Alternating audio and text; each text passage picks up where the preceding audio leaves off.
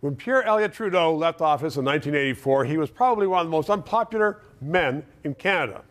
And here we are, Justin Trudeau, his son, Prime Minister, probably equally as unpopular. There are some places in this country you can't even mention his name. A person who knows them both, Patrick Gossage, joins me right now. He was Pierre Elliott Trudeau's press secretary. And I want to put that question to you. What happens with the Trudeau after they've been in office for a few years and most people end up hating them? Well, I mean, I think not only hating him, but he's being beaten up every day of the week, you know. Well, wait a second. And some people right now are saying that's because people are being mean to him. He doesn't deserve that. Others say he certainly deserves it because bad government. Well, no, I mean, he's being beaten up for good reasons. And I mean, he's really mishandled, I think. I hate to say it, but he's mishandled the Chinese question. I watched Question Period today. And this poor guy is like trying to put his thumb into a dike.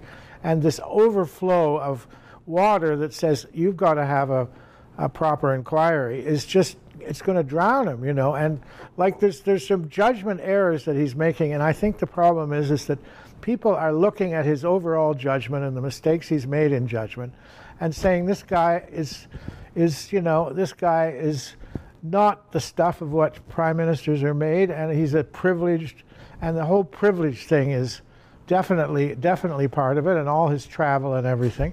So, I mean, there's a whole lot of reasons that people don't identify with him as much as they used to.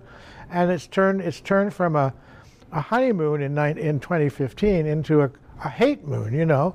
And I think it's really it's unfortunate for Justin. Whether he deserves it or not, I'll let other people, when history is written, decide. But the fact is, it's true that he's disliked, you know, just about everywhere. And he's being beaten up every day. And you know, I have this funny feeling that, you know, in a year or so, if this assault on him continues and he continues to be unpopular, he's just going to say, I don't need this, and I've got a young family, and I'm out of here. I just have a feeling that's going to happen. Well, that could very well happen, except for he likes the security detail and all the cars and all the planes. Yeah, but that can never be replicated. I mean, but you get tired of that after a while. He does go home at night, and you know, he knows that things aren't going his way, and he knows it's going to be difficult to do new things that are popular. I mean, what is there left? Pharmacare? I mean, so you know, and you know, has he got enough to make a legacy? Almost, you know, he could almost convince himself that there's a good legacy there with $10 daycare and the you know, the generous family allowances and so on. There's some things that he can say, look, I've done them, and you know what? It's his own decision that's going to be important. Like it was Trudeau's. Trudeau said, I've done everything. I've done my constitutional stuff. I'm out of here. I'm tired. And if he gets tired and fed up and says, I've had enough, I've got a young family, he'll go. Patrick Gossage, thank you very much. 3 minutes.